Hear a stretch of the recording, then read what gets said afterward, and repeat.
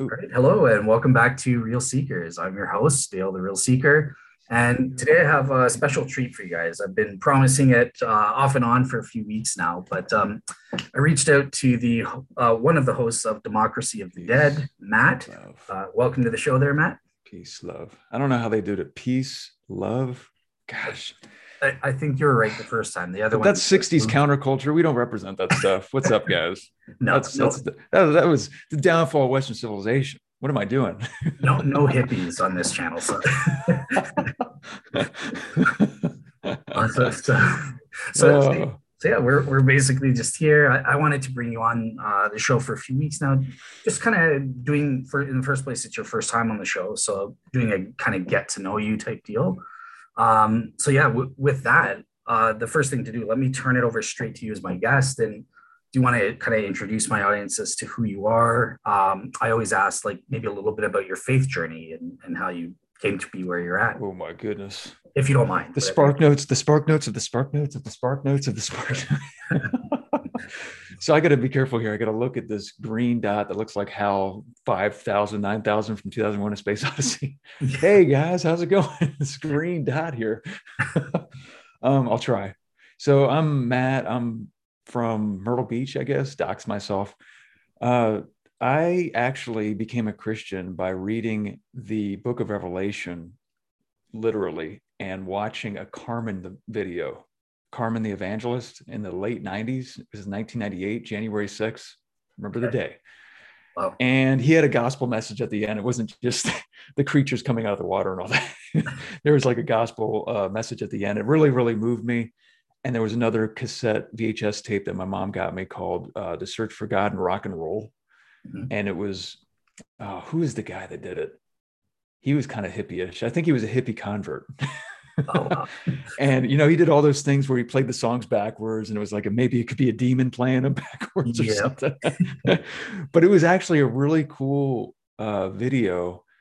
But I remember him like we're about to play a song. It's filled with it's just really bad.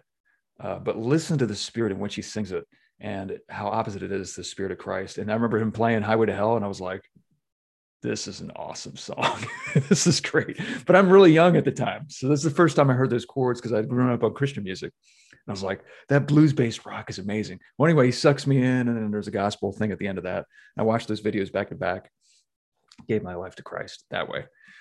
Then I think with the catalyst, I'll just do the catalyst for it. I visited my brother's half sister, and they're kind of into the occult. They have gargoyles around their house, and they're very not for Christianity at all. And I remember being like wearing shirts like with the Bible on it that says "Read it while it's still legal," like shirts like that, where Yeah. you get it from those Christian stores. Like instead of Adidas, it would say like "Add Jesus," all that stuff, or like CrossFit, and it shows like Jesus doing a push up with the cross on his back. Um, and so I would just do like the four laws stuff, and she really like laid it into me and like asked me really hard questions, just not really to have answers, but just kind of attack me. And I remember being very angry and walking off from her in Cape May, New Jersey, and wandering the ghettos by myself for like hours and not really knowing where I'm going. And I finally bumped into my dad, who jumped out of the car. Where were you? What are you doing? She made fun of me because of my religion. I was such a baby. But I returned from that trip to Myrtle Beach, and I had a friend of mine whose dad was a scholar. He was an academic. He was a psychoanalyst. He had his own practice in Myrtle Beach, and his house was strewn with philosophy books, psychology books, apologetics books. So when I would come over to hang out with Matt, I would be like, hey, dude, what's going on? We play a little video game, and then I kind of wander off in this two-story house with books everywhere and just read these books and talk to his dad about Christianity and stuff. And I was like, what is this? Like, what's on this? He's like, yeah, this is philosophy. This is called philosophy. And I was like, oh, this is awesome. I want to do this. And then I saw some debates by Craig, and I was like, what does he do for a living? Like, how can you just do this for a living? Oh, he's a professor. And I was like, oh, okay. So what do you got to do? You got to go to school, and you got to get your bachelor's and your master's and your PhD. And you can actually do this for a living. I was like, oh my gosh, this sounds awesome. I want to do this. And that's basically what did it. Now, it's been a huge journey, like other domains in my life, like emotionally and existentially. But as far as the philosophy part of it, which is kind of what I aim my channel towards, but I appropriate other things too into it. I don't want to just be academic philosophy all the time because we're not Spock, we're humans.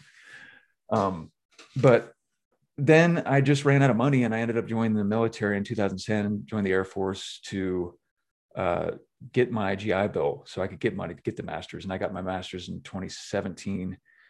And now I'm a stay-at-home dad in Japan. That's it. That's kind of where I'm at right now. So you, I left a lot out. well, yeah, I was just gonna say, like, so out of curiosity, did you ever have like a period where like you experienced like doubts, or was it all pretty Oh much? yeah. Yeah.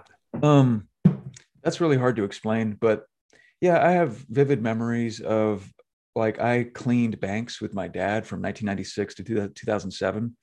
And what I would be doing there was I would just be getting off a job from waiting tables, and it'd be like 11 at night, and I'd still have to go to the bank to vacuum and do the trash. That's the way you call it. And you put all this trash in. It's dark. You're by yourself. You're in this bank where you see things in the corner of your eye. There's some stories, by the way, on that. Some paranormal activity. It's weird. Possibly could have a natural explanation, but I remember looking up at the sky, just being like, the hiddenness of God kind of thing. Like, really? Are you there? Like, now that is abstract. And then with me starting in college and even into high school, I had like problems with like social skills. Like I just didn't know how to like talk to people. So I was a loner a lot.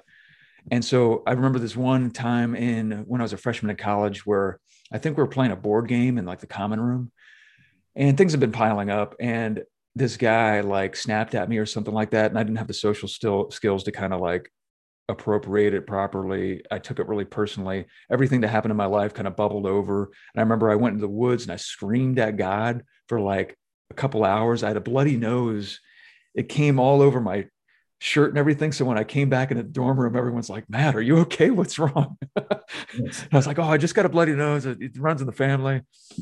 So yeah, I remember being like, yeah, you came down as Jesus, but you don't know what it's like to be a creature. You don't know what it's like to be finite. You don't know what it's like to not be God. So you have no idea what I'm going through right now.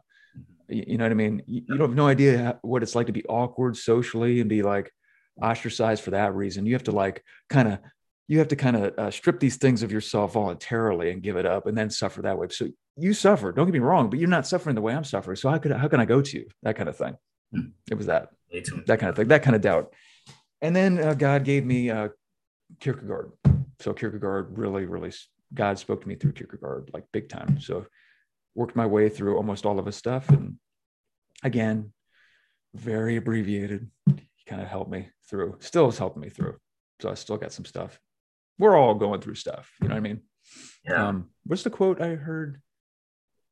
Somebody said that, like, no matter who you're looking at or who you're talking to, whoever's annoying you at the time, they're going through like a secret battle or something. I think that's true. Like, it only comes out when you actually talk to the person. But that's probably like Lewis's idea. Like, you have no idea who, like, we're in these bodies or whatever, but I guess in reality we're more beautiful or more ugly than we could possibly imagine in our dreams or whatever, just because of the fact that we're spirit as well. I don't know. It's just stuff that we have to appropriate over time. I think a lot of truths are diachronic in nature. You have to like appropriate them over time. I don't know. There's like a thickness to truth almost. I thought about that. Kind of weird, but Awesome. Yeah. I'm rambling. Cut me off. No, not at all. This is your story. No, I was interested to hear about that because I do think that it's kind of like a common thing I find, like in my interactions with a lot of skeptics, is like there's almost this like it's not necessarily just the intellectual argument, the hiddenness from God, but there's that experiential hiddenness. Like, you can't relate to me and stuff like that. You're just this other being kind of thing. You have no idea what it's like on a human level, like what I'm going through with my doubts or suffering or stuff like that. And for a lot of skeptics, I found, like my old co-host from Skeptics and Seekers, this was a huge deal to him. But like, it's a little bit before, but like mentioning the Christianity angle, well, that's kind of the point of the incarnation. Jesus, during his time of humiliation, he can relate to us on an experiential level and stuff. So I don't know if that was impactful for you, like that sort of revelation would have spoken to that issue. Yeah, the hiddenness of God, I feel, manifests itself in like various ways. So one of the ways in which it manifests itself is in what you just said. So like take an outsider that hasn't had the experience. God is actually hiding a little bit, in a sense, behind like what you just said, that you'll actually find God in the experience of God. To the outsider that hasn't had the experience, that sounds ridiculous. You know what I mean? And the only thing that could ever allow that thing that you just said, which is actually true, like propositionally, like it's a true statement that you just said. The reason why it's true, or the only way we can have epistemic access to its truth, is to actually approach it in a way that we can't, like a scientist, like in a way that the scientist doesn't approach their hypotheses. It's got to be like the complete opposite way. You got to like open up to it. And what Kierkegaard talks about works of love specifically, I think it's in the opening page. He says that what makes a lot of people nervous about this is that the qualia of it, when you open yourself up to truths that can only be accessed in that way, where you have to meet it halfway kind of thing, it seems qualitatively indistinguishable from self-delusion. So it feels like you're deluding yourself when you're in the middle of it. But the only way to find out whether or not it's really true and it's not self-delusion is to actually do it. But what stinks is after you actually do it and you experience the truth of it, all you have left to communicate to the person that hasn't experienced it are words and language, propositions describing your ineffable experience. So God's hiding in that too. It's just like it never ends. But I don't know. Do you agree with that? I don't know. That's just something I've thought about. I think Because when I go to explain the experience, I have to use language now. And a lot of the properties of this experience, from if I were like to introspect a little bit and like go back to see what I just experienced, like the I don't know, the footprint in the sand. I didn't see the foot actually go in the sand. I have to like introspect and I see the footprint, but I don't have the experience anymore of what I had when the foot was actually going in the sand, kind of thing. So I'm not exactly introspecting what it is I just experienced, kind of thing. And it's just like, okay, now I have to translate something that I experienced throughout without the medium of language, with language. And then there's going to be some sort of experiential interaction with the language, but the experiential interaction with the language isn't going to match the experience that I had that wasn't mediated by the language. So it's just, it's all hiding in there. It's all weird. It's all like, it's really dynamic. It's very idiosyncratic. It's very subjective. I like Kierkegaard when he says truth is subjectivity, which that's a pseudonym, Climacus, but not subjective, it's subjectivity. I think subjects have to appropriate truth in their own time, in their own way, diachronically. And that's going to be different for everybody. So for the person to say, show me what it is you experienced, you're telling me to do something that only a scientist can replicate with regard to hypotheses. And that's just not the way it is with these kinds of truths. You know what I mean? It's just hard. It's hard to do. Yeah, absolutely. Yeah, I mean, it's the qualia by definition is a first person, right? Relative subjects that experience it, kind of thing, right? So if you haven't experienced it, like how would you explain the color, the sensation of redness or something to a blind person? You can't, right? Like you can. If we can't do it with a color patch, how are we going to do it with these deeply rich religious experiences? You know what I mean? It's like you need to be like a Dante or a Milton to actually hint at what it is you're experiencing, and nobody can do that. So, but it's so cool because God can meet the everyman where they're at in their experience, like the Acts 17 thing. Like he's not far from any one of us, so he can condescend to our situations and accommodate himself to every single idiosyncratic way in which our subjectivity manifests itself relative to every human that's ever lived in every time in which they've lived and every culture in which it's amazing to think about, assuming it's true, of course. Just grant it's true for a second. It's really elegant. It's very elegant. It's very beautiful. It is, yeah. And of course, beauty is a sign of truth only when we're talking about science. We can't apply that theoretical virtue to religion. No. It's only going to be with scientific theories. It's like, why? Why not? So one thing I want to ask you about, since we're talking kind of like religious experiences as a subjective form of evidence and that sort of thing, obviously you'll be familiar that a lot of people will kind of say, well, even outside of the experience is kind of ground and attached properly basic belief. And that kind of translates it into a propositional form. And then you can, is that a justified or warranted proposition, stuff like that? Would you say, like with religious experiences, is it purely the experience itself, or is it like an attached property basic belief, something like that, or is it both? Like, what do you? Well, I mean, it's like a two-step process. Like just take like boring perception, for example. Like, okay, I look out my window, I see a tree, right? But then like, okay, what goes into developing a theory of perception? And then when I go in to develop a theory of perception, it's almost like the experience of seeing the tree right now kind of goes in the background. I have to like theoretically evaluate what's going on relative to my cognitive faculties and whether or not the perception of the tree is theory laden and all this stuff. And what's a theory? What does it mean to be theory? Like, and now we're zooming out and kind of focusing on like the theoretical structure, I guess, of what goes on when we're experiencing the tree. But then like a 9-year-old can just look out his window and see a tree. You know what I mean? That's where I think God meets us. Now we have to answer like questions, I guess, if like theoretical questions are brought up about whether or not they're going to trust the experience that we all have. And so now we have to kind of meet that problem on its own theoretical grounds, kind of, and just say, well, no, you know, basic beliefs are different because of X, Y, Z, and properly basic beliefs, like when you inject normativity into it, then this follows. And I only bring that stuff up if they ask, honestly. And it's really hard to get into, again, because it's all abstract and theoretical. It really is. And not a lot of people can think abstractly. It's kind of annoying. So you got to kind of break things down metaphorically, and then they got to connect the metaphors, you know, abstractly to the theoretical structure. And that could be hard imaginatively to be able to do that. That's what I like about our God. I think our God can meet everybody where they're at, no matter like what their intellectual development is.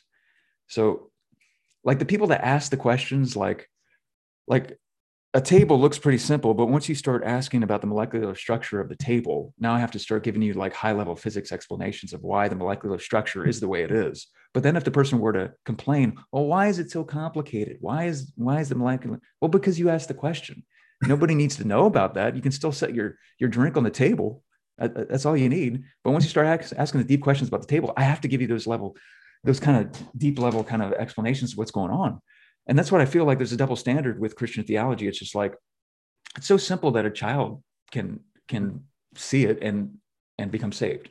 But once you start asking deep theological questions about it and you get deep theological answers to the deep theological questions, then they're like, well, why is it going to be so complicated? It doesn't have to be so complicated, but you asked the question. It's just like, what the heck do you want to do? It's like a catch-22. I don't like that. Yeah, I encountered that a lot. Yeah, trust me. On my old show kind of thing in the boards, it was primarily skeptics kind of thing, like Jesus mythicist type skeptics and stuff. So like, yeah, I'm definitely familiar with like them asking these theoretical questions just to kind of like, they don't care about the answer or something like that. It's more just, and look at it too on an existential level, like a Christian existential level. Look at these like Christian mythicism. Look at that, for example. Don't look at like the arguments for and against it, but just look at it as kind of like a ideological entanglement of different propositions related to each other in terms of arguments for and against certain theses, something like that. You can look at that big jumble of stuff and kind of go in there, inject yourself into it, and be lost in it forever. And I can't I can't give you an argument to see your way out of that, but you chose with your own free will to look into this issue with a certain set of methodological dispositions. And now you're trapped in there methodologically, you're trapped. And so there's really nothing I can do at that point. So a lot of this stuff is like irrational as far as like using your will to volitionally jump into the truth, right?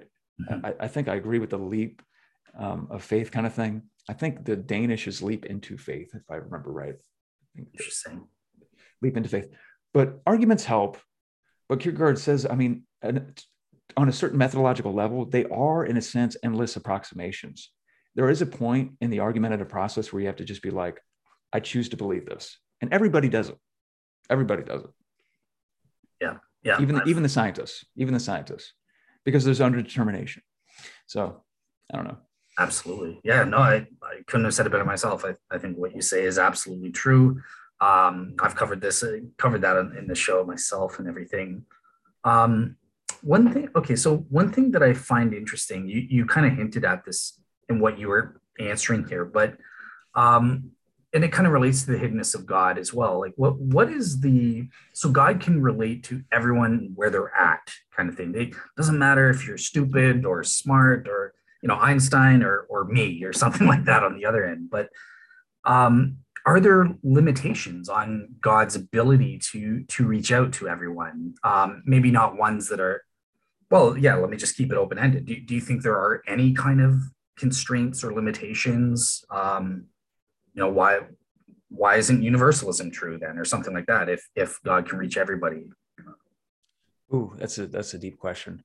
So the first thing I thought of was, if it is at the end of the day a matter of volitional, if you refuse it, there's really nothing that God can do about it, unless you're Calvinist, I guess. That's the only thing. If he can override whatever your willing is to, unconditionally elect you, I guess he could do that if he wants. I don't have that concept of God. But okay, so let's stay with my concept of God. My concept of God, yeah, he can run into the will. If it's an evidential thing and the guy's ultimately going to be saved, that just kind of is consistent with my theory about evidence being diachronic. It's got to be diachronically appropriated over time. And there's no evidence set I can put in front of somebody that can be like, there it is. And then they're just going to believe, unless the evidence that I present is at the end of the dialectic process. I didn't even know it was at the end at, and God just used me to be at the very end. And this happens all the time. I just think it happens in a theological context. Like when you change your mind, when you change someone's minds in like politics, or like convincing a mathematician to believe in a certain theorem, yeah, you have to develop the proof, but they have to epistemically appropriate the proof. They have to understand the proof. Even if there is a proof there, they have to appropriate it. And that takes time. And it could take like 5 conferences with geniuses to finally get the guy to see the theorem or the proof or whatever. And it could be at that last point where, let's just say, I don't know, Roger Penrose is like, well, not necessarily. If you carry the one right here, remember, you have to connect this to and this one and this one. And the guy just has a eureka moment and it's there. I think it happens in every domain, every academic domain, history. And in this particular domain, though, where sin is involved, you need the Holy Spirit. But I think the Holy Spirit uses certain things that are tailor made for each individual subject. As far as universalism, like I don't know. I speculated about this. It's got to be consistent with the data of Scripture. So if Scripture contradicts universalism, I can't go with it. But I haven't really undertaken the research project to research the verses that are debated back and forth about universalism.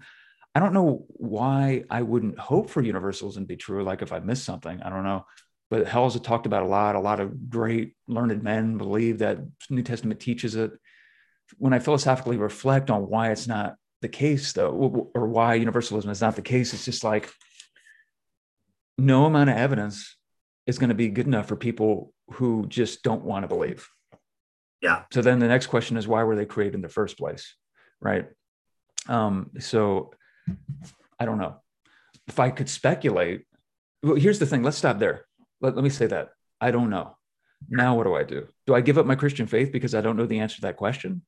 If I have a certain methodological disposition, or if I have a certain theological disposition, or if I have a certain like volitional kind of disposition, like I already believe in God, I already think God's smarter than me, I already think God is this great, perfect being, perfectly moral, spotless. I'm starting out. That's a part of my background knowledge. If I say I don't know, like why these people were created in the first place, does that mean I have to reject God? No, I'm saying I still have faith in what he's doing. And I think he knows something I don't know. But at the end of the day, when I die, he's going to explain everything. And I'm going to go, oh, okay, yeah, that's perfectly just. I don't know the answer to that yet. So what if someone doesn't share my background beliefs? What are they going to do with what I just said? Nothing. They can't do anything, right?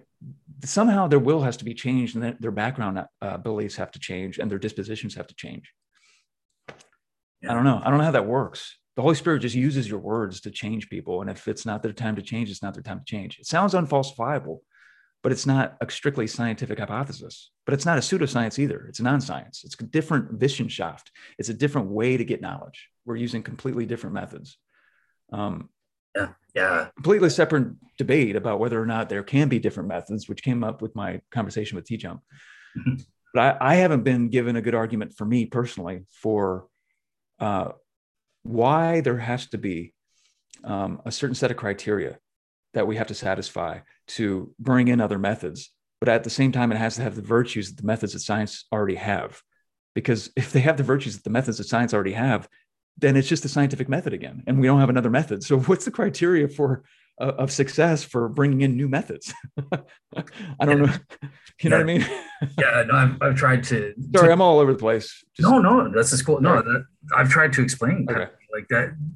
A lot of scientists that go for scientism and stuff, they have. Um, I'm probably going to screw it up. You'll know if I get it wrong. It's an internal philosophy of science versus an external philosophy of science, where that's what your Uh, science kind of sort is of internal, external questions. Like are you talking about questions of science or questions of or about science? about. Yeah, like the methodology. So it's kind of like Oh, one right. of the features is kind of like, oh, it's science. It's a one-way street, right? Science is the only discipline that informs and corrects every other discipline, whereas external philosophy of science, if I've got that term correct, it might be the opposite, but they recognize, no, it's a two-way street. Other disciplines like philosophy can inform science. Oh, I know what you're saying. Yeah. External conceptual problems, internal conceptual problems. Like, yeah, exactly. So, like, a perfect example of overlap, like both philosophy and science study time. Both philosophy and science study the history, the cosmological history of the universe. So you got like philosophical arguments for the finitude of the universe. You have scientific models that have an origin of space-time at t=0. So they like overlap. But then you have like Sean Carroll's model or other models that have like past eternal stuff. But if the philosophical arguments work, yeah, their models are consistent with the data, but we also have to take these philosophical arguments into account. So it invites a certain, like, again, a methodological disposition to study the viability of these models in terms of whether or not they contradict these philosophical arguments. And if they do, then the way we should approach these models is, okay, we have to find what's wrong with the model itself or what's wrong with the philosophical arguments, because they have overlapping subject matter, overlapping magisteria, even though they have non-overlapping methods, but their methods are overlapping on a common subject matter. So it's just like, how do you adjudicate between the science and philosophy at that point? A lot of people just want to defer to science right away, which is, I mean, that's called methodological scientism. Uh, that's what it's called. I don't approach. I like an approach. I don't know if you ever heard me do this in my episodes, but I like this guy named Nicholas Rescher. He taught at Notre Dame. He had this one rule in this metaphilosophy book that he had. He's like, never approach philosophical questions or any kind of question with any kind of methodological like block, a stricture. Always approach phenomena or case or things on a case by case basis, and you tailor your method to the thing you're studying. So if you're always going to bring a hammer to every single problem, everything's going to look like a nail kind of thing. You know Yeah, what I mean? But if you yeah, don't come with this methodological like spectacles, just blinding you to the variety of different domains that you can study in the world, then you can say, oh, well, this doesn't look like a domain that's appropriate for the scientific method. Let me see what this other method is. Oh, I see. I can get at this access to this domain using this method. So the scientific method.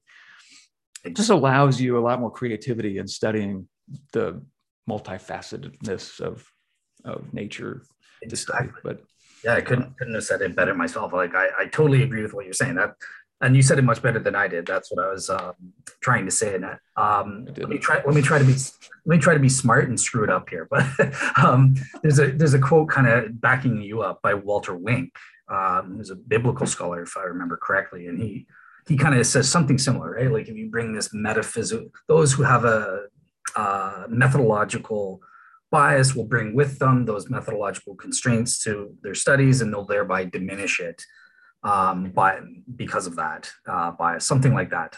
It's kind of along the lines you were saying there. Um, Yeah, if I'm a methodological solipsist, what argument can you possibly give me for the external world? Like nothing. Nothing's going to work. I'm a methodological solipsist. So yeah, why be a methodological anything? Like I would just approach things on a case by case basis. Like, okay, if you're not a methodological naturalist, how can you study history? Okay, well, give me an example of something. Caesar crossing the Rubicon. Like, I'm not going to invoke God.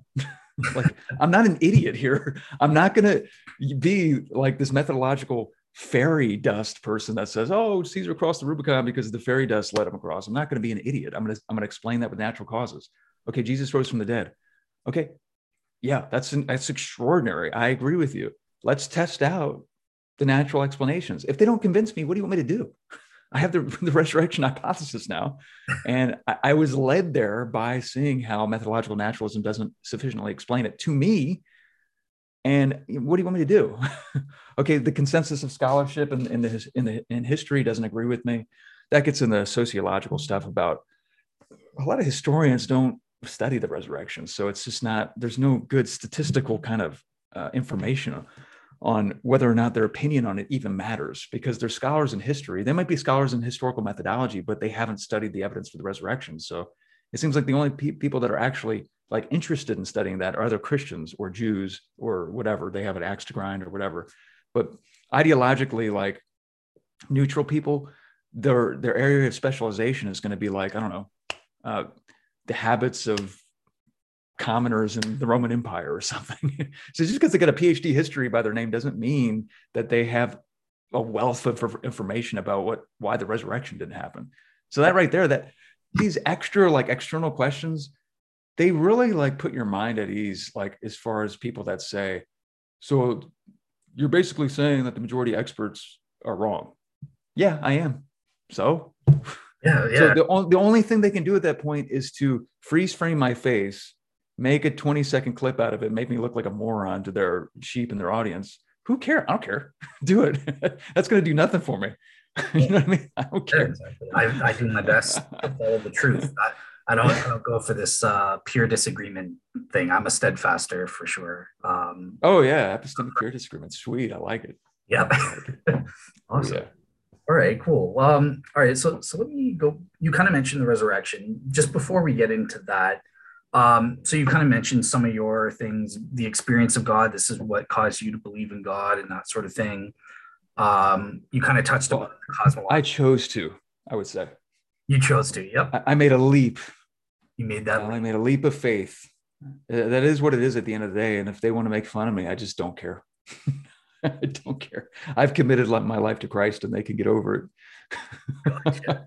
Yep. I think that's the attitude to have. A lot of people are so scared about not having an answer from people who don't have the logical disposition to ever be convinced by anything you say back to them. So what should the church do at that point? Like, who cares? Like, continue to answer them, but anything they say shouldn't move you whatsoever, because nothing we say is going to move them. So if we just do the same thing they're doing, why are they going to follow us? Right? I don't know. Exactly. Yeah, no, I think that's right. That you stand your ground. All right. Well, in terms of like intellectual arguments, on the positive side for God's existence, then, like, what do you think are some of the best ones that? All of them. All of them? Okay. I like them all. I like the argument from so many arguments. That's another good argument. There's another essay that was written, all these unorthodox arguments coming out that were inspired by the 24 or so arguments for God's existence. They're like, okay, what are these other arguments? There are so many different arguments out there. I haven't researched them all, but they're all backed by pretty smart people. And literally, there's a book you can buy. It's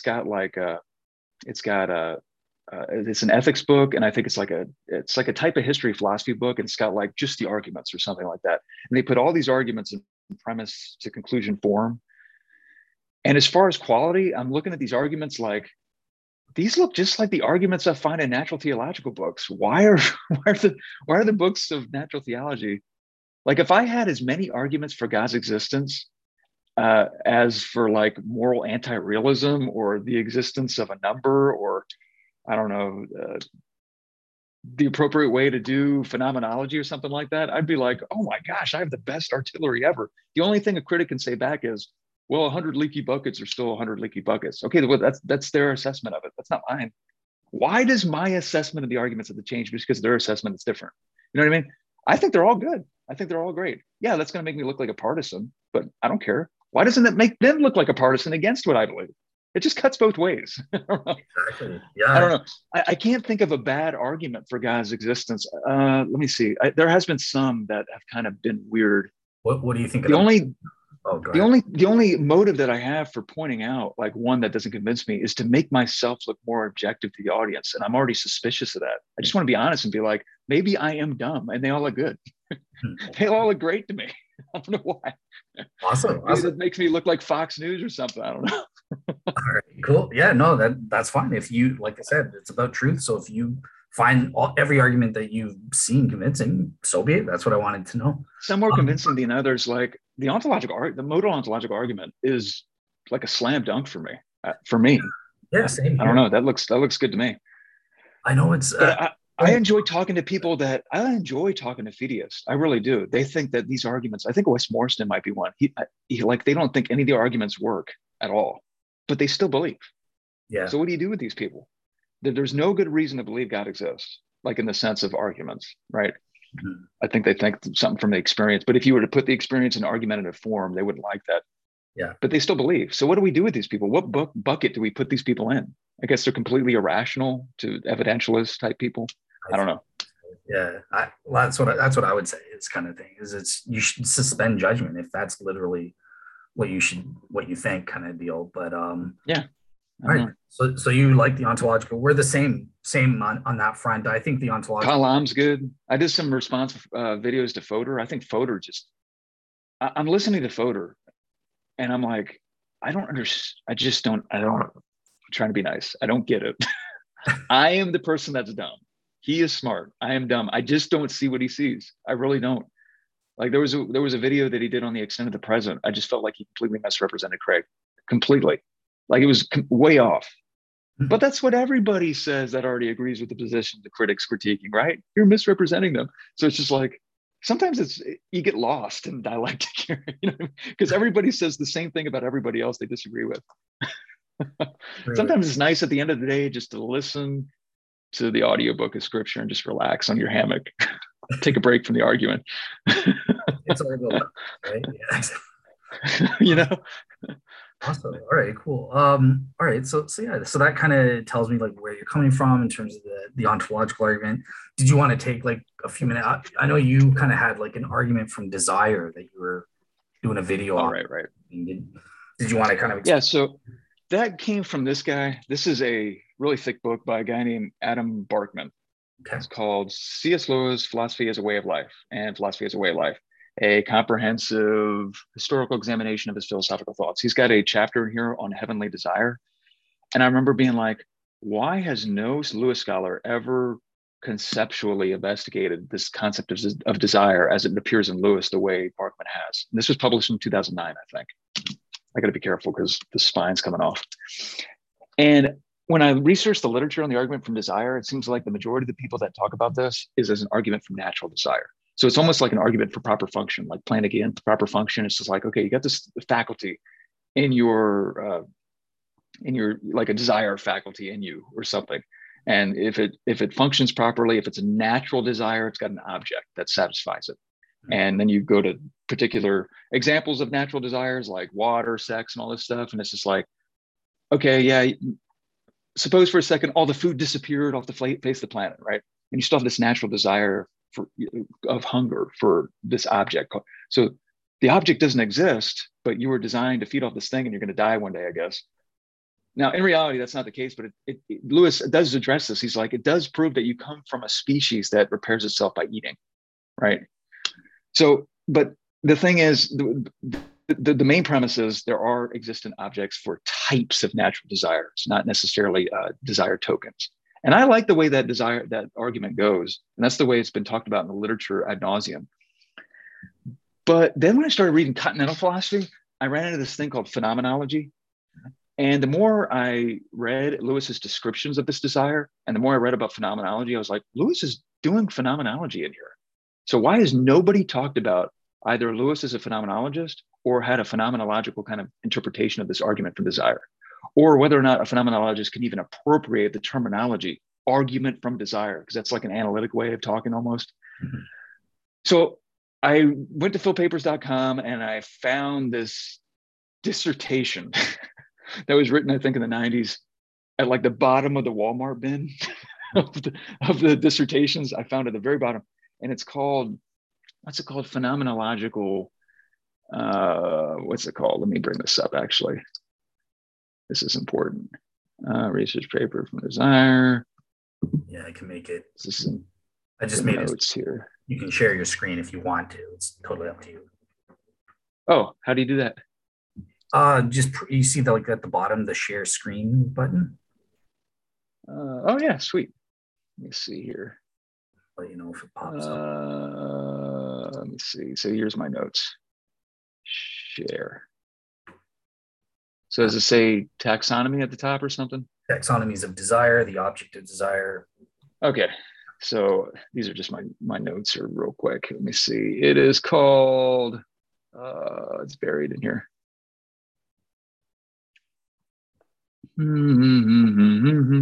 What? I had this memorized. Oh, there it is. Soroko. I have to contact her if she's still alive. I have no idea if she's still alive, actually. Yeah, I've never heard But of where's her dissertation? Let me. Soroko. Yeah, there it is. Sorry. Philosophical influences in the writing. Oh, I'm sorry. Phenomenological influences in the writings of C.S. Lewis. So I was like, what? Because your worst nightmare when you're writing a paper is has somebody already written on this? And I was like, no, somebody's already done it.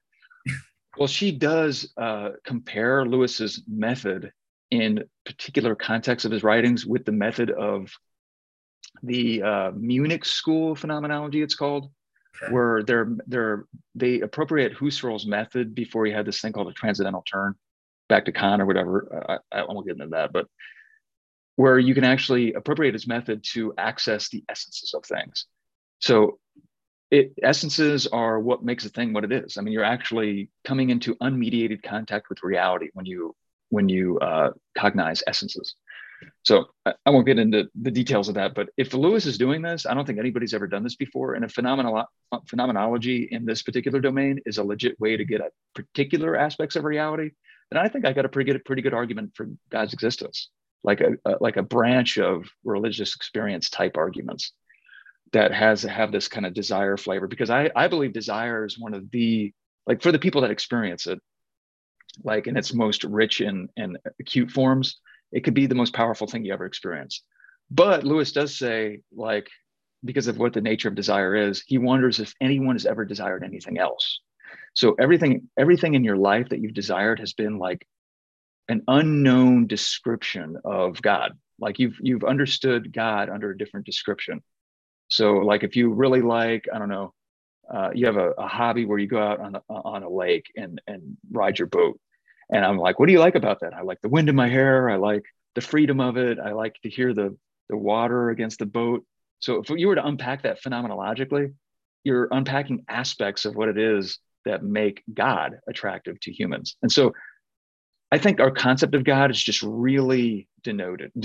It's just like, dude, Zeus-like figure in the clouds is going to judge us one day, when it really is just the object of all our deepest desires in our heart of hearts. And that'll actually make God attractive, because it makes it more existentially kind of proximate to what we're searching for in our heart of hearts, in terms of the human condition, in terms of the meaning of life and all this stuff. Whereas the history of the universe, the fine tuning and the moral argument, all that stuff can be kind of abstract. Desire is kind of more concrete. Morality is concrete too, but a lot of these are kind of put into premise conclusion form and all this stuff, and it kind of can feel divorced from actual experience. Whereas when you engage in a phenomenological description, you're actually seeing, what phenomenological descriptions do is they arouse in your mind the kind of cognitive state you had when you actually experienced the things that weren't, when they were not mediated by language. So it gets as close as you can possibly get. So if, like, for example, let me actually do this. Let me stop share. Let me share this passage real quick. I'm going to say people have probably already read this, but I'm just going to say, while you're pulling that up, it's fascinating too, because we come from like two different kind of philosophical schools. You're more in the continental. I didn't start out there though. I really didn't. Oh, sorry, you didn't start out. I didn't start out there at all. I really didn't. I came to this like really late, but like within the last 6-7 years.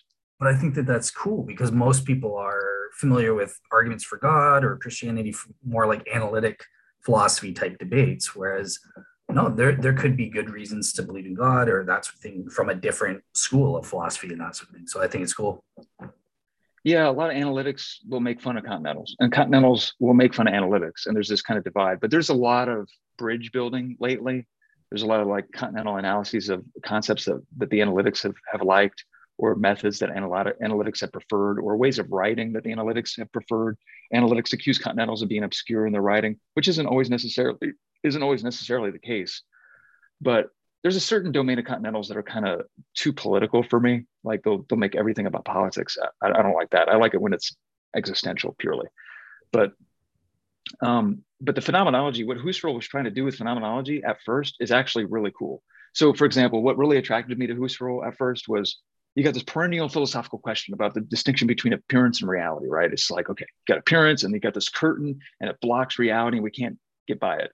And one of the fundamental insights of phenomenology is that they reconceptualize that bifurcation, that curtain. They say it isn't like a curtain that's completely impenetrable. We have no idea what's beyond it, like what Kant said, thing in itself, thing as appears to be, all that crap. What Husserl said is that actually you are experiencing reality. Reality presents itself through appearances.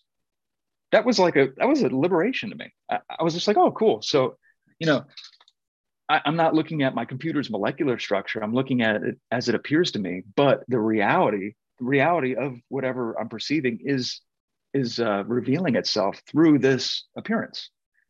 So I almost like, how you look out a window of a plane and you see all these little squares that make up the farmland.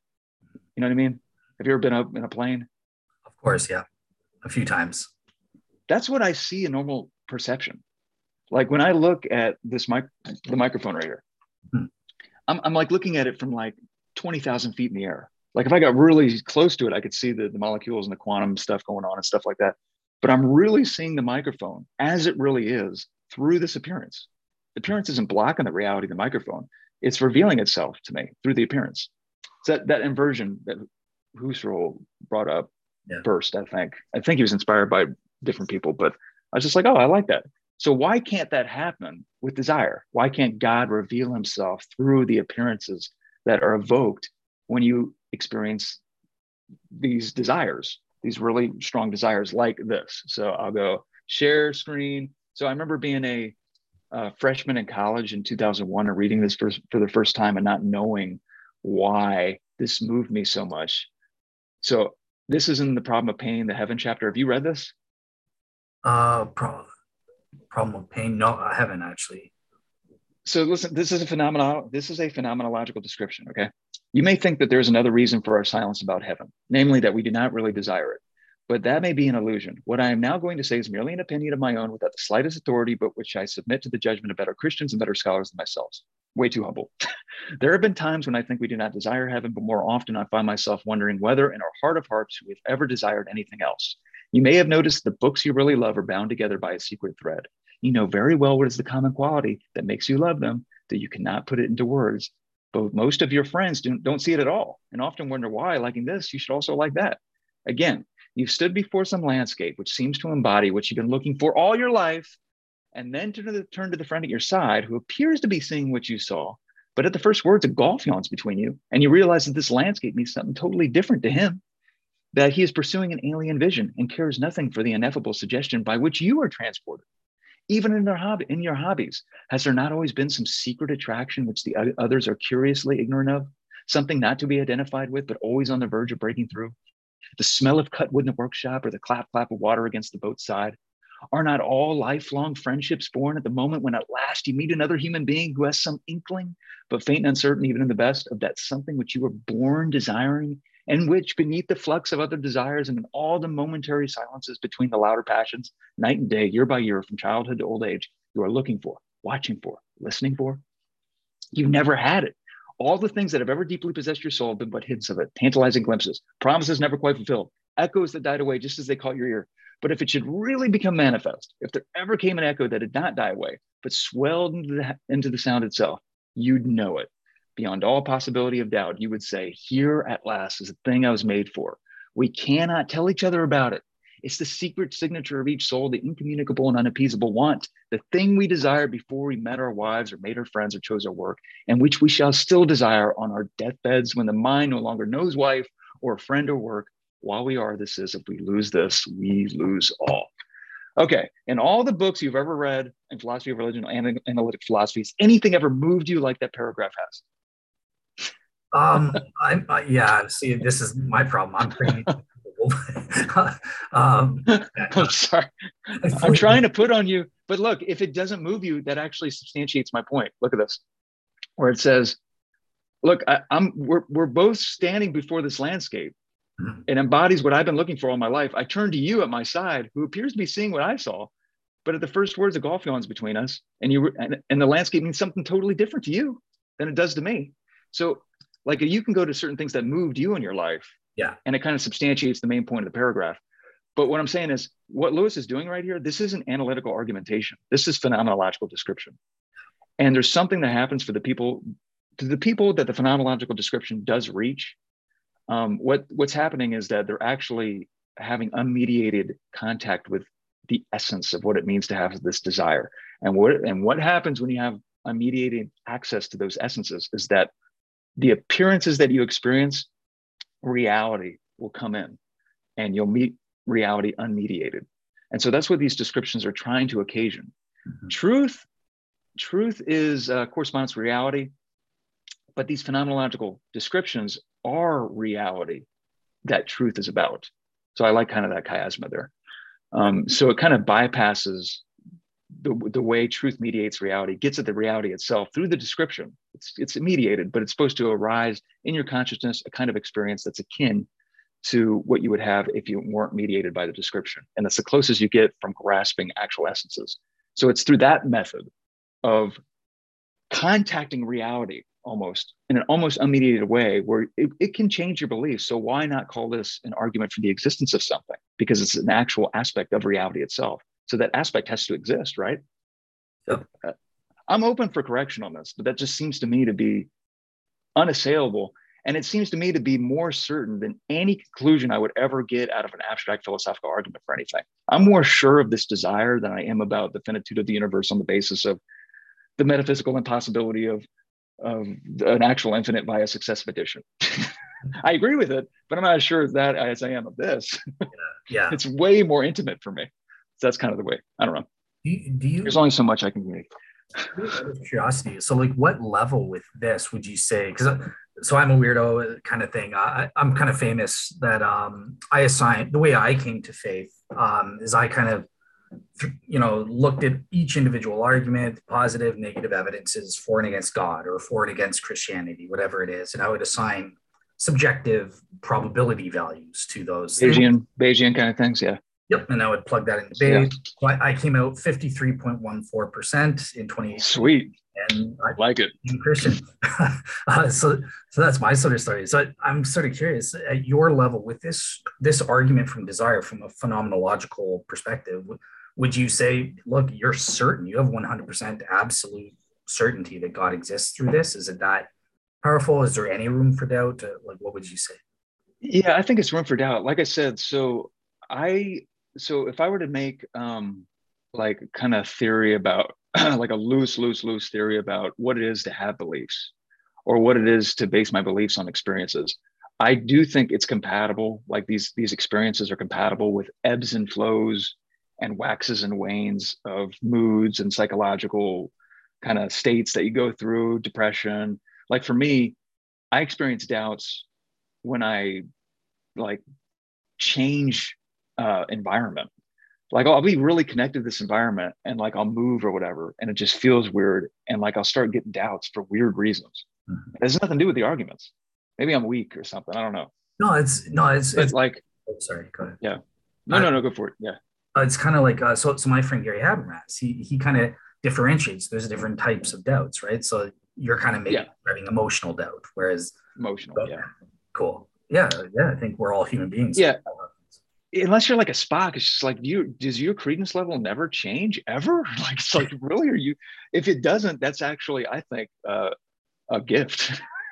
if you get to a certain point where you're Christian and your credence level is just cemented, like despite anything that happens in your life, you are the man. Yeah. But I think for the rest of us normal humans out here, I think certain things happen in our lives like that will just be like, huh, that's kind of weird. And then your credence level will go down a little bit. You don't give up the belief, it just goes down a little bit. So the doubt kind of suppresses it. But that's normal because the next step I have is that will literally happen with every single belief that I have ever. So I'm not going to discard it just because in this particular instance, the credence level went down because of the context sensitive doubt that I had on the basis of whatever experience I'm having. But I don't know. So you just kind of like got to train yourself after a while, probably doing different disciplines. If this is a problem for anybody in the audience, just to kind of expect it, go to God when you're in the middle of it. If you can't feel God when you go to God anyway, keep going. Just get up, keep getting up, train yourself with the habit of keep getting up. Now, for people that don't agree with us, we're deluded. We look silly. Why not just give it up? But then you're gonna think the same thing about them, and it cancels each other out. So that should bother you either. So just keep going. It's great. Because their stuff leads to nihilism. Maybe not yet, but give it some time. Out of curiosity, so this isn't what I had planned, but I just want to ask you quickly because I'm interested on your take. So, like, I took an epistemology class with Dr. Liz Jackson, and we have kind of. Yeah, she's awesome. Yeah, yeah, she's a great prof and everything as well. So, I don't think she's ever been in a bad mood in her life. I don't think so. Yeah, at least not publicly or anything.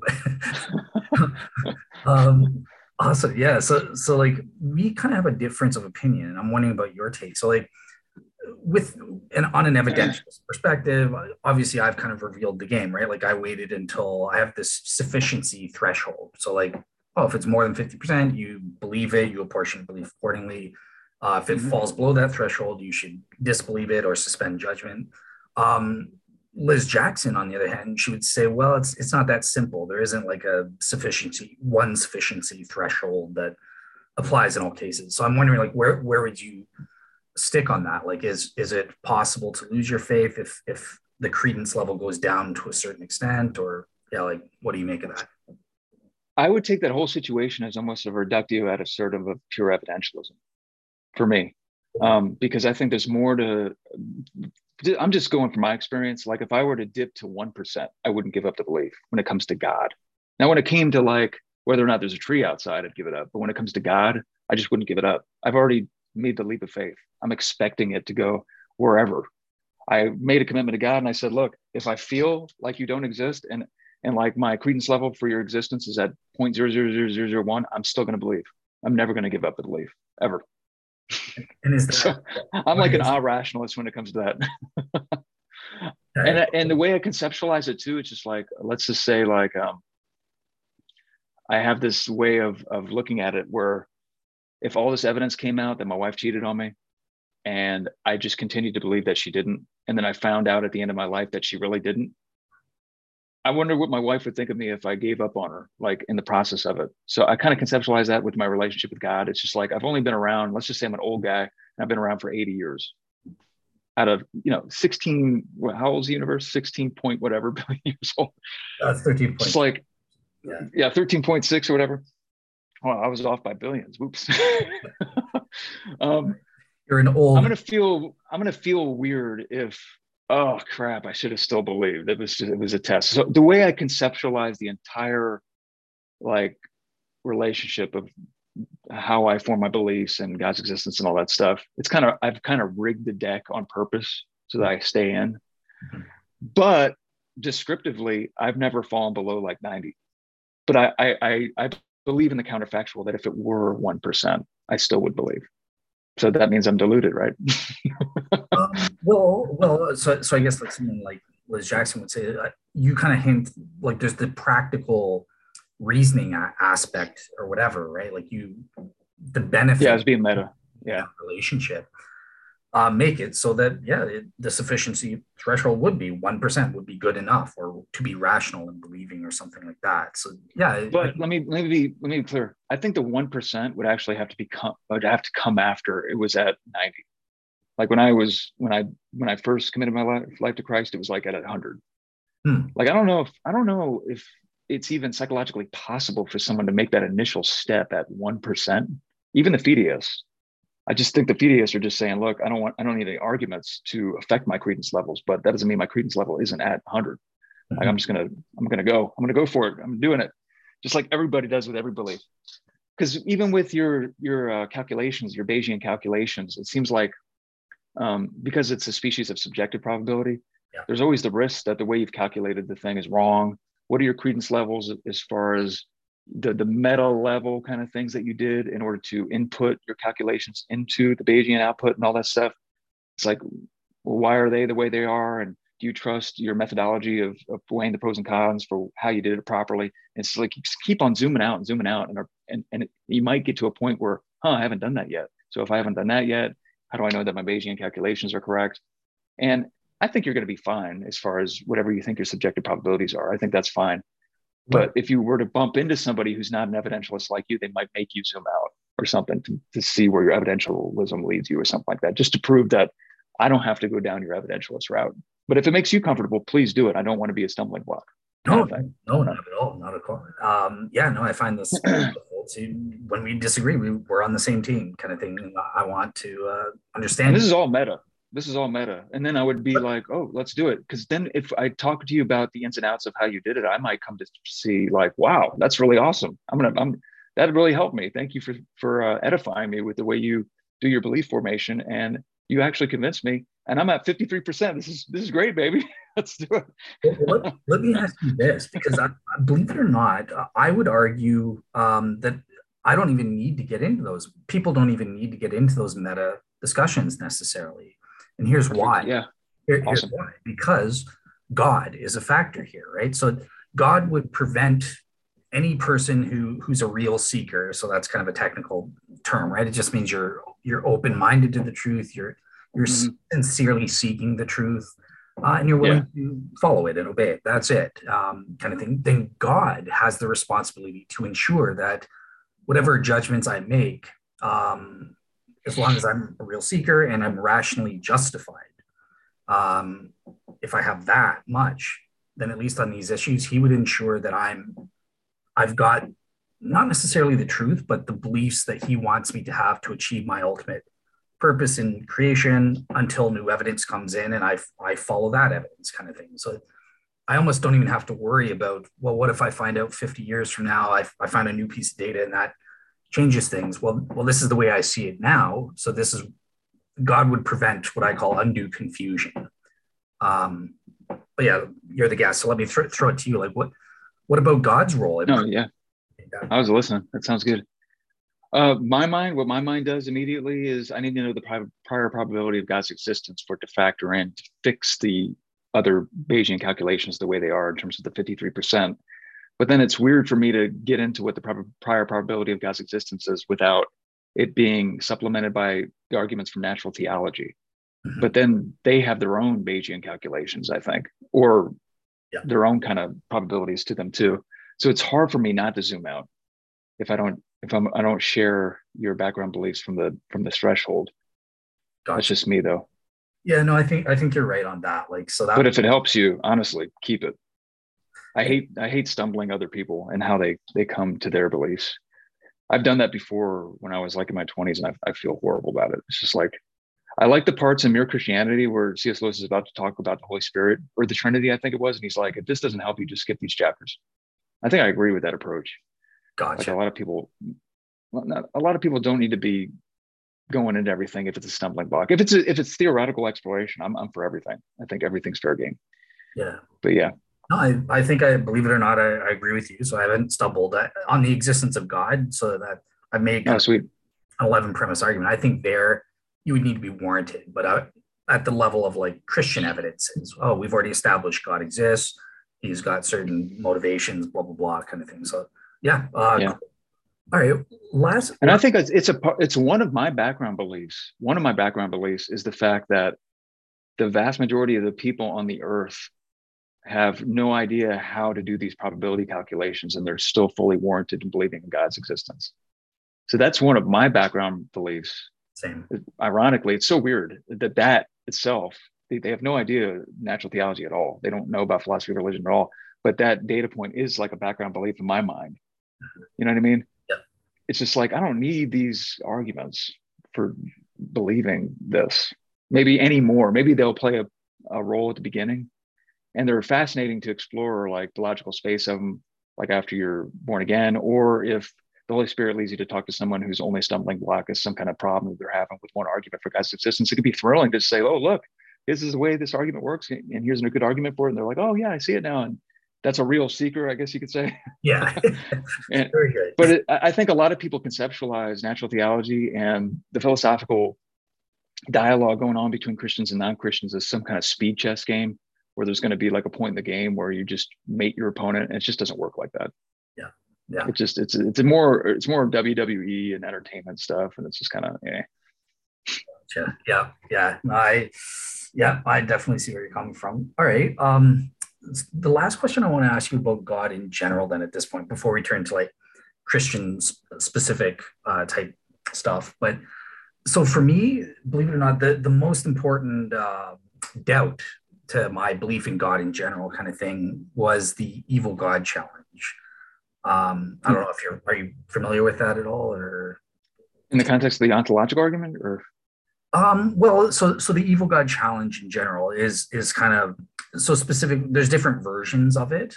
So I think that the weak version is the best, which basically just says, look, all the arguments for God's existence, ontological argument, cosmological, whatever.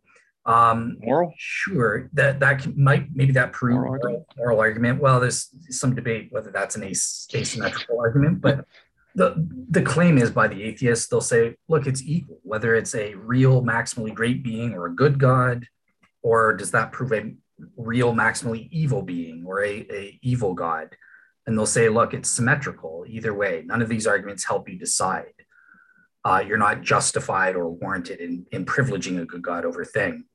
What I do at the very beginning of all this stuff is I always assume I'm the dumb one and they need to show me the light. Okay.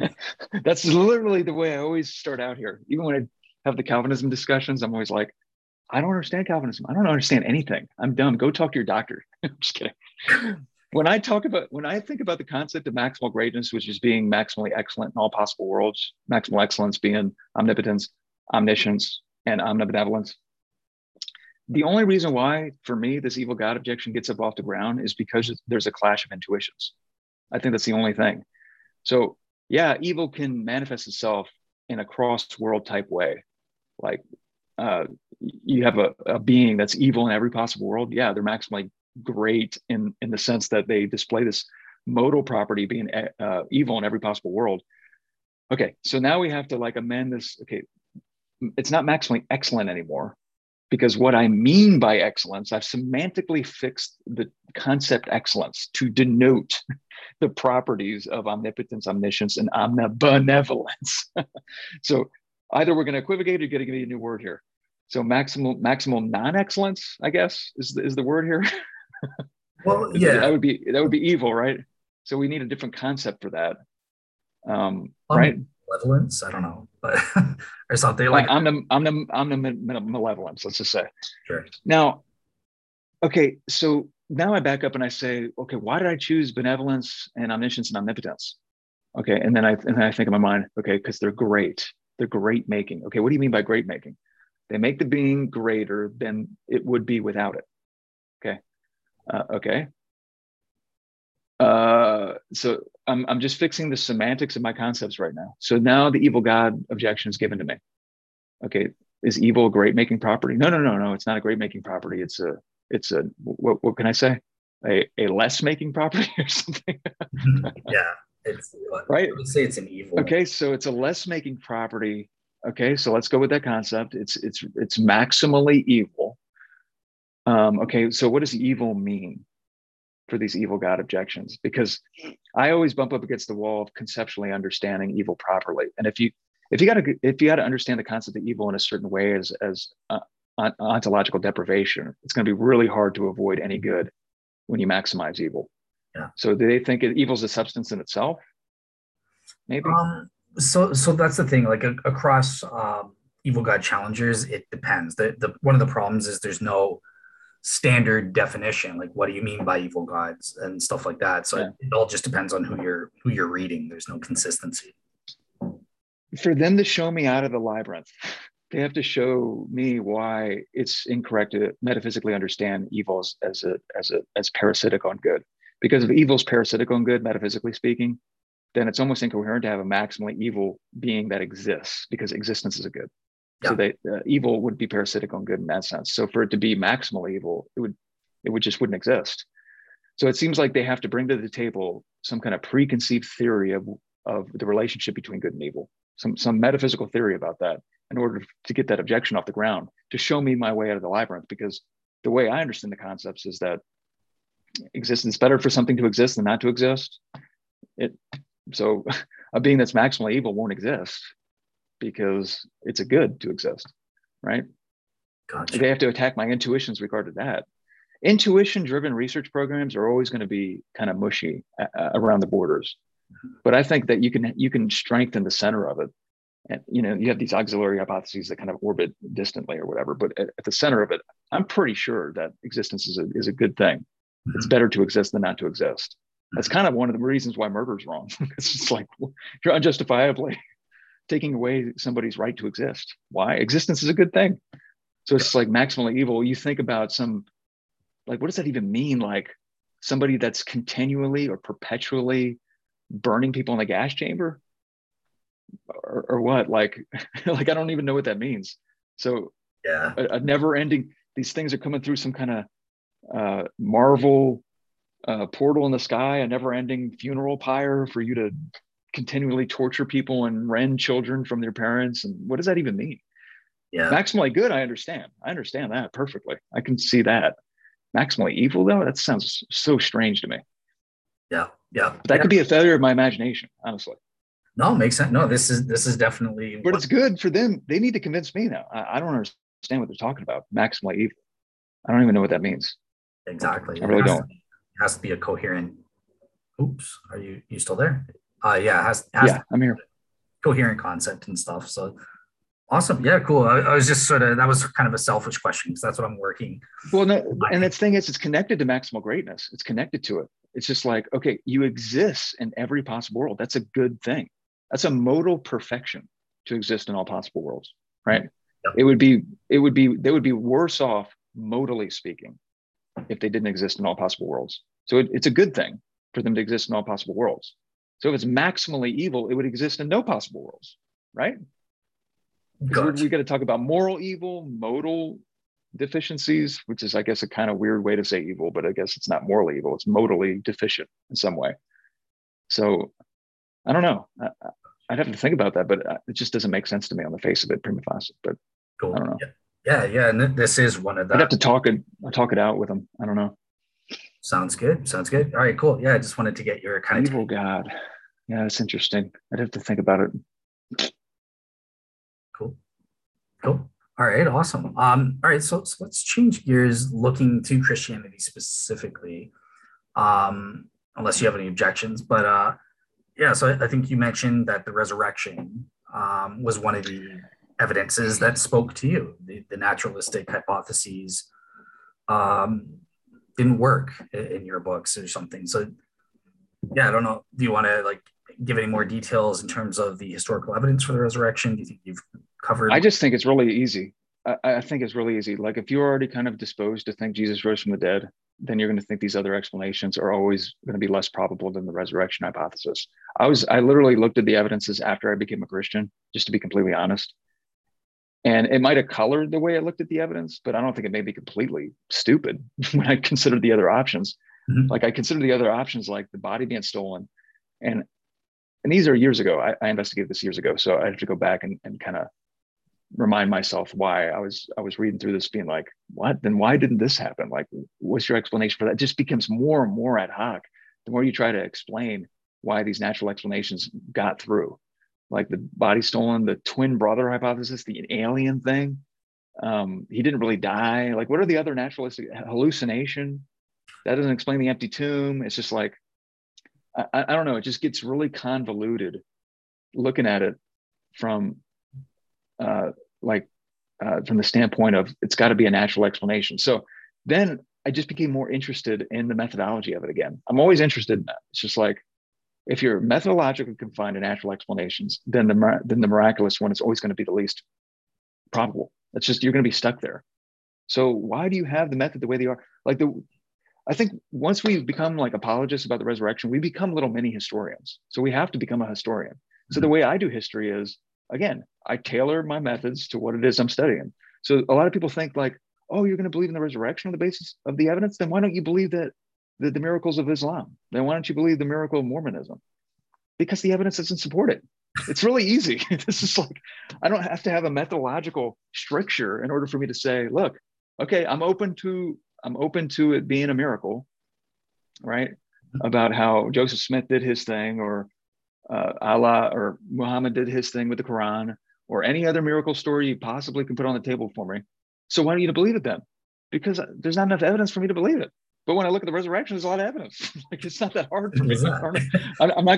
I'm not even gonna sound like a scholar. It's just like, look, there's a lot of evidence for it. I don't have a methodological block when I study the evidence. And so it's really, really probably rose from the dead. I don't understand what you want me to do, man. They have this Pandora's box objection. It's just like, well, if you believe it here, then you believe it everywhere. Well, guess what? I also have background beliefs about a demonic realm. They can perform miracles. So why do I automatically have to have the Islamic interpretation of the Muslim miracle? Like, if Christianity is true, there's a perfectly good explanation for why that miracle happened. What Muhammad thought was an angel was really a demon, and they like to deceive. This is all a part of the package of Christianity, the theory, if you want to look at it as a theory. The theory accommodates all of that stuff. So it's not a defeater to it. I don't know. Let me, if we had 4 independent like biographies and like the letters of Paul for any other historical event, get the methodological strictures out of the way, nobody would care. Mm-hmm. Everybody would believe it. Yeah, no, I totally agree. I mean, there's like this double standard. So you're a Bayesian guy. Did you read Carrier's argument against the existence of Jesus? Did he do it right? I heard a lot of Bayesian guys are like, no, Carrier's way off in the way he's appropriating this calculus. So I haven't read his book proper, but I've read like reviews of it and his blog, like responding and stuff like that. So no, I haven't read it directly. In terms of it's so ironic to me. It's just so ironic that we got to be lectured to that we're the minority among scholarship in the academy and what we believe about the resurrection. But Carrier's allowed to be like 1 or 2 people in the history of historians to question the existence of Jesus, Earl Dotery, and what there's honor in this. Like, why can't we be conceptualized the same way you are then? There's just so many double standards. Yeah, it's like what you said before. I think you just have to ignore it. Otherwise, you're going to go insane. You just got to look. You'll go insane. Insane. Oh, shut up. Oh man, it drives me crazy. But I just assume I'm dumb. I'm the dumb one. You guys know everything, I guess. I don't know. Yeah, it shouldn't be about pride or anything like that. Just look, here's what I think. Here are my reasons. What do you think, kind of thing, and take that into consideration. So fully agree with that. Here's one thing that I got about 10 more minutes, by the way. Okay. Sorry about that. No problem. I should have asked if you. Okay. So we could do it again. I'll come on any Sunday you want. It's fun. All right. Cool. You probably have other guests, so. Yeah. No. You're always pin me in for 2025. You're welcome anytime. So yeah, don't worry about that. All right. Cool. So, all right, well, let me ask this then. So a couple questions. So one, answer this in 5 minutes, and I guess we'll have to answer it again. I was kind of saying, when I evaluate miracles, I have a way of evaluating that. So I think the supernatural versus natural divide is meaningless, is not helpful in this day and age. Oh, really? It didn't exist. Okay. So I evaluate miracles through the lens of intelligent design, in divine design. So I utilize Dembski's specified complexity. So just in a nutshell, I can't go into my specific criteria, but like just in a nutshell, look, the specification, it's an event that conforms to a specified independent pattern. Well, that's what philosophers talk about the religious context. Oh, it's an event that's attached to the Christian religion. It serves to attest the truth of that religion. And it's not subsumable to other religions or something like that. Meaning other religion, like the virgin birth, for example. Islam believes in the virgin birth too. So if we could prove that, who gets it? Christians or Islam? Then there's and then there's the complexity criterion. So that's the part you're familiar with. Natural explanations are it's an extraordinary event, is what I say. So either natural explanations are provably improbable relative to, the notion that God did it or designed that event, or we can prove that the circumstances are extraordinary in some way,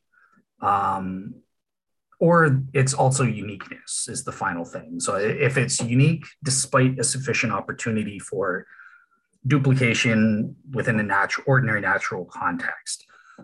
So that's the complexity criterion. So that's the way I kind of conceptualize how to evaluate miracles. I know it sucks because you got like 5 minutes to respond, but like just in general, no, that's fine.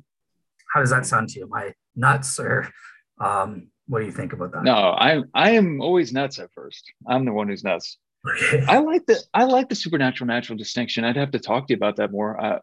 I would say it is supernatural because of everything you just said. Maybe all that stuff is necessary for it to be supernatural, maybe not sufficient, but I'd have to think about examples. But all supernatural means to me is caused by God. That's all I mean by it. Gotcha. Oh, all right. Is that your concept?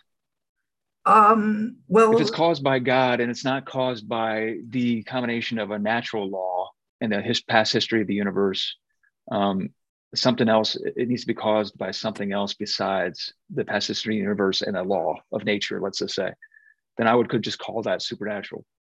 Gotcha. Yeah. That's all I mean by it, I think. Yeah. That's all everyone means by it. What do you mean by supernatural when you said the whole distinction is not right? Or something? Well, you don't like it? I shouldn't say that. I don't like it for practical purposes when conversing. Oh, right. Because they just automatically, supernatural. That hasn't been demonstrated to be a thing. What demonstrated? Oh, I love that word. Awesome. That word. We need to take a shot every time they say that. No, never mind. Demonstrate. The last question. I see that David's joined us, but I know that you got to go, Matt, in a couple minutes. I'll bring in David. Oh man. David. No, it happens, man. I had a lot of issues with Zoom today, and it's just been crazy. So I understand. Awesome. Well, yeah, I just wanted you to be able to meet Matt before you go in that case. So sorry, David. Dale's kicking me out. That's what happened. No, you're welcome to stay. I'm kidding. He's so annoying, David, honestly. Oh, he's still here. Oh. All right. So it happens, man. All right. So Matt, last question before you go. And again, like I said, you're welcome to come back anytime. Just shoot me an email and we'll set it up, or I'll shoot you an email. So as David knows, I'm kind of a weirdo. Here's me standing up for the minority position. I don't care what the majority of scholars think. I believe that the Shroud of Turin is a good evidence for Christianity. I've developed, kind of like Gary Habermas has his minimal facts approach, I've developed this thing called the minimal relevant features approach. So you can tell I'm a philosopher because I put these stupid labels on everything. But you got to use more acronyms, man. Yeah, for sure. Just generally speaking, we can't get into the details maybe in a future show, but just generally speaking, do you know anything about the Shroud evidence? Do you think it's a farce? Zero. I think I remember seeing something on TV about it when I was a teenager. I've never, ever looked into it. I probably should. I'll blame my kids. I was the same way. The same way until I actually had Teddy and Dale talk me into it. And then I've looked into it. It's actually pretty good evidence. It's crazy. Yeah, I remember seeing something about, again, for me to make up my mind, I got to see the arguments pro and con, of course. But like, something about the fabric of it is weird. Cries out for explanation. Something like that. Or that's all I remember. Gotcha. When they zoom in on the fabric of it, there's something in this fabric that a lot of people think, I guess, can't be naturally explained or something. Yeah. Is that about right? The body, the images of Jesus. Well, I used the word natural again. Dang it. They don't have the relevant features. There we go. There we go. Now you're good. I'm being unpractical again. So unpractical. Awesome. All right, cool. Well, so yeah, I know you got to go. So we will end here. Like I said, I'd love to have you guys back on, maybe with David present, since he's my more charming counterpart. He's more with it talking. Oh, that's my son's name. Yeah, good name. It's a good name. Yep. Oh, it's great. Kingly. Yep. My son's name's David too. He's the third. David the third. Nice. Yeah. I like it. Pass it on. We're continuing the legacy of David. There you go. That's right. Yeah. Hey, maybe we could do it on Pora or something, like do a proselytizer apostatize show. Because I know you do the live stuff or whatever. Yeah, anytime. Except that proselytizer apostatize is going away. So I am going to talk to you about that after the meeting. So let me let you talk. Let me let you finish out the broadcast so we can talk afterwards. All right, cool. So yeah, with that said, that's it. Thank you so much, Matt, for putting up with me and my unsane questions. Putting up with me. It's been a pleasure. Awesome. So how do I do this? Should I leave or are you just going to end it? I probably should leave, right? Well, yeah. So I will. Oh, it's not live. That's right. I will end the recording now. But just before I go, for the audience, next week, Dr. Tony Costa is going to be on. He's going to be speaking to me about Jesus's miracles. So outside of Jesus' resurrection, what's the historical evidence for things like the nature miracles of Jesus or his healings and exorcisms? So I'm really excited about that. I've been trying to get one of my scholars or friends to come on to talk about that for a while. So yeah, look forward to that next week. Awesome.